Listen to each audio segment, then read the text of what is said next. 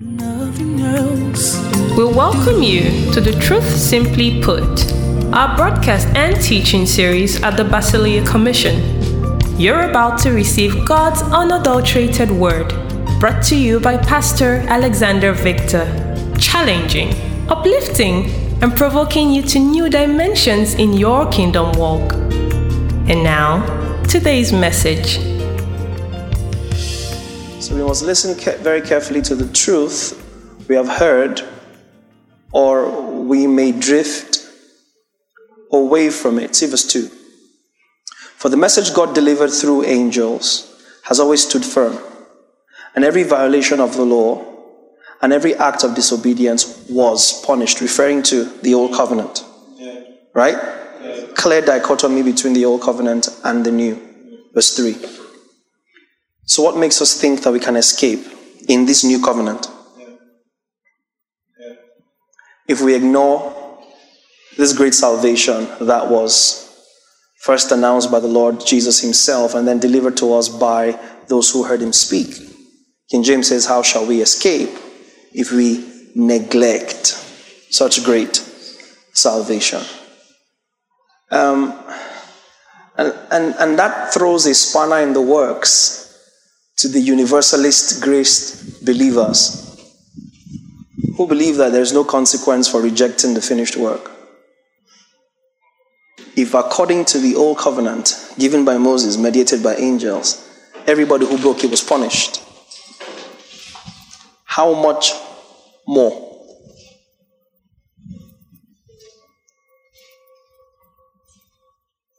Shall we escape if we neglect?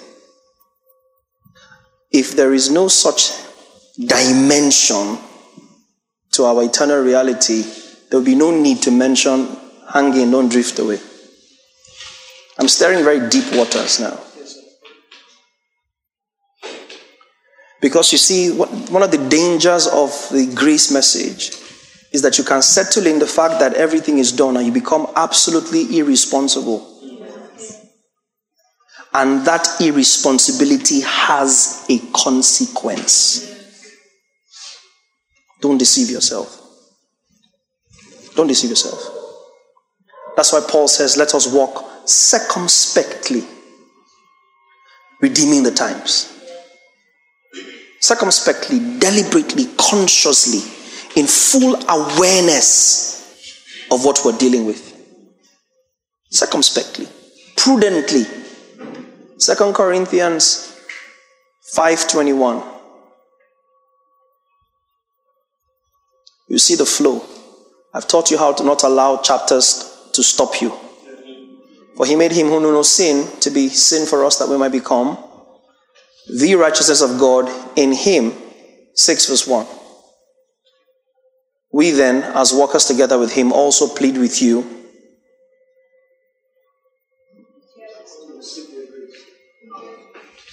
Go back again. We then, as workers together with him, also plead with you not to receive the grace of God in vain. That suggests, in fact, that submits that there is such a thing as receiving God's grace in vain.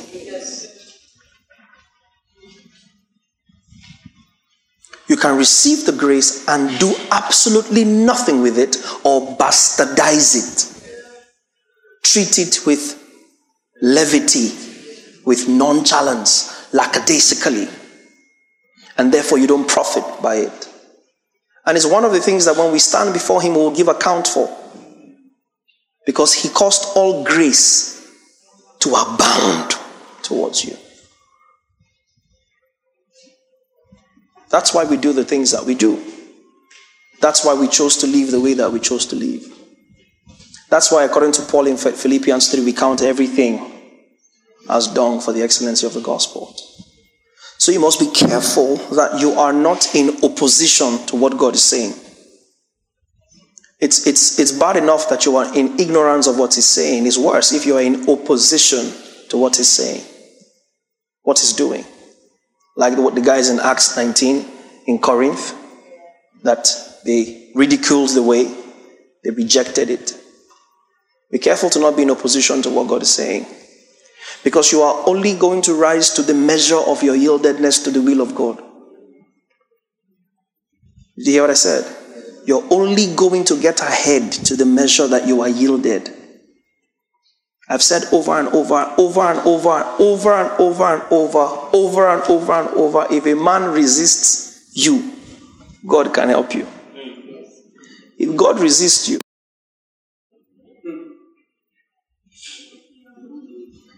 it is in this new covenant that he resists the proud.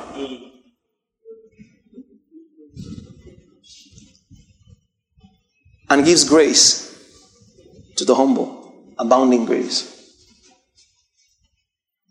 And so we are here, and there's all this word coming forth. And I know that we're growing. I know that we say we're growing. But you see, the ultrasound mission statement is redefining worship on God's terms. We could delete redefining worship and actually just leave it at on God's terms, and the message is clear. And if anybody were linked to the ultrasound vision, I would expect that the most terrifying element of it will be those 3 words: on God's terms. There's a level of behavior that you would not even dare think of behaving if you are cognizant of his terms. And his terms is the wisdom that is from God is first of all pure. James 3, peaceable, loving. Let no profane speech come out of your mouth, only that which is edifying, that it might bring grace to the hearer. Count others more highly than yourselves. That's God's terms. So, but most times we console ourselves, or we actually even go as far as priding ourselves in, well, I'm not doing so badly. But on whose terms are you doing what you're doing, and on whose terms are you measuring what you're doing? John spoke and he said it might be painful. I almost stopped him. It might not. I promise you, according to God's word, it is painful. Might will suggest that you just may be able to get along and not go through pain. No. There is, count it all joy when you go through. James says. There's pain in the mix. You will reap in due season if you faint not. So there is a hanging on and not fainting, even when all the indices around you are suggesting that it is justifiable for you to faint. Are you guys hearing me?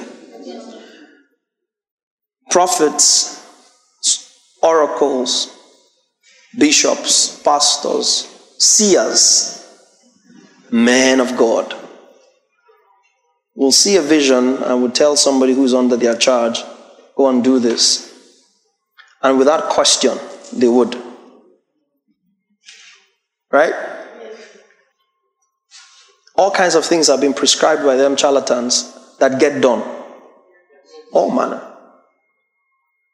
All manner. And then we sit on the truth and we hear truth clearly by the Spirit of God. And you treat truth with levity. And you expect to get along in life. You won't. Because you have disdained the word of truth. And so I come here and I teach in faith, and I'm hoping that, Lord, it's counting. It has to count for something. Because we give up what we give up so that you can come into it. That's what Jesus did. That's what Jesus did. But until we come into a sense of absolute responsibility, then we're not ready to be kingdom cultured. You will hear all this stuff and you do absolutely nothing with it because you didn't mix it with faith, so it didn't profit you. Raise for me your people for whom my word alone is sufficient. That's why we strip everything and let the word gain preeminence. Because you hear a word, you go out there and you would run with it. You won't look back. So we keep on by faith. The widow with the mite, how was she seen? Jesus sat there and was watching the offering. He didn't see through spiritual eyes. Talk to me now.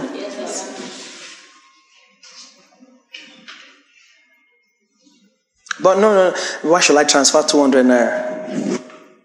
Do not say that. If you have a lack, you're believing towards a need, and then you are lacing it with pride, you're hopeless.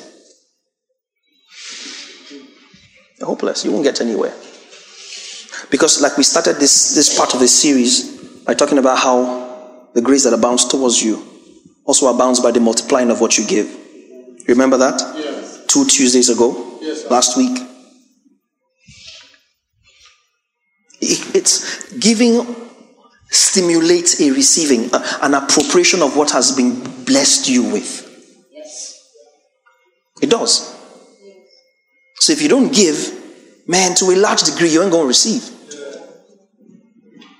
You ain't going to receive. You ain't going to receive. And the giving has to, I said this last week Tuesday, didn't I? It cannot be occasional. It has to be first nature. That you discipline yourself, that the first thing you do is give before you think about not giving. Do you understand? It's better to regret having given than to regret not giving.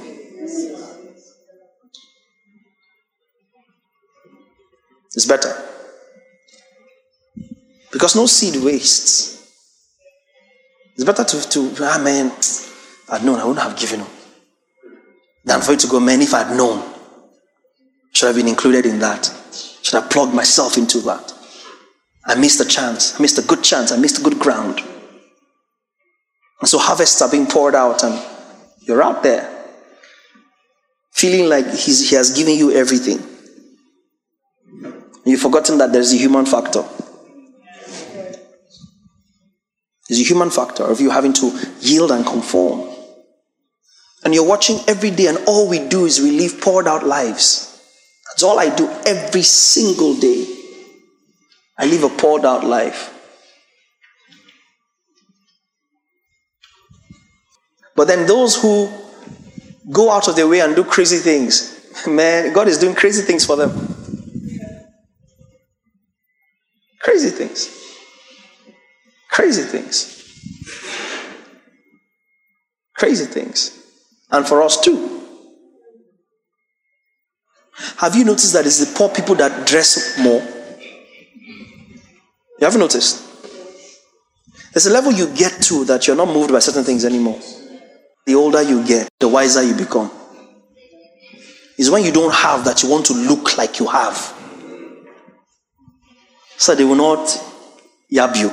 But you get to a place of contentment where you are not measured by what you wear. So we dress up and we look good. But really our self-worth is messed up. And we're not pouring out. And we're wanting God to bless us. We're wanting God to prosper us. God is able to make all grace abound. Grace has abounded though. Don't receive it in vain. Do you understand? Don't receive it in vain. Don't receive it in vain. This concludes this message. Thank you for listening, and we hope it has been a blessing to you. For inquiries and further information, please send us an email to info@thebasileacommission.org or visit our social media platforms.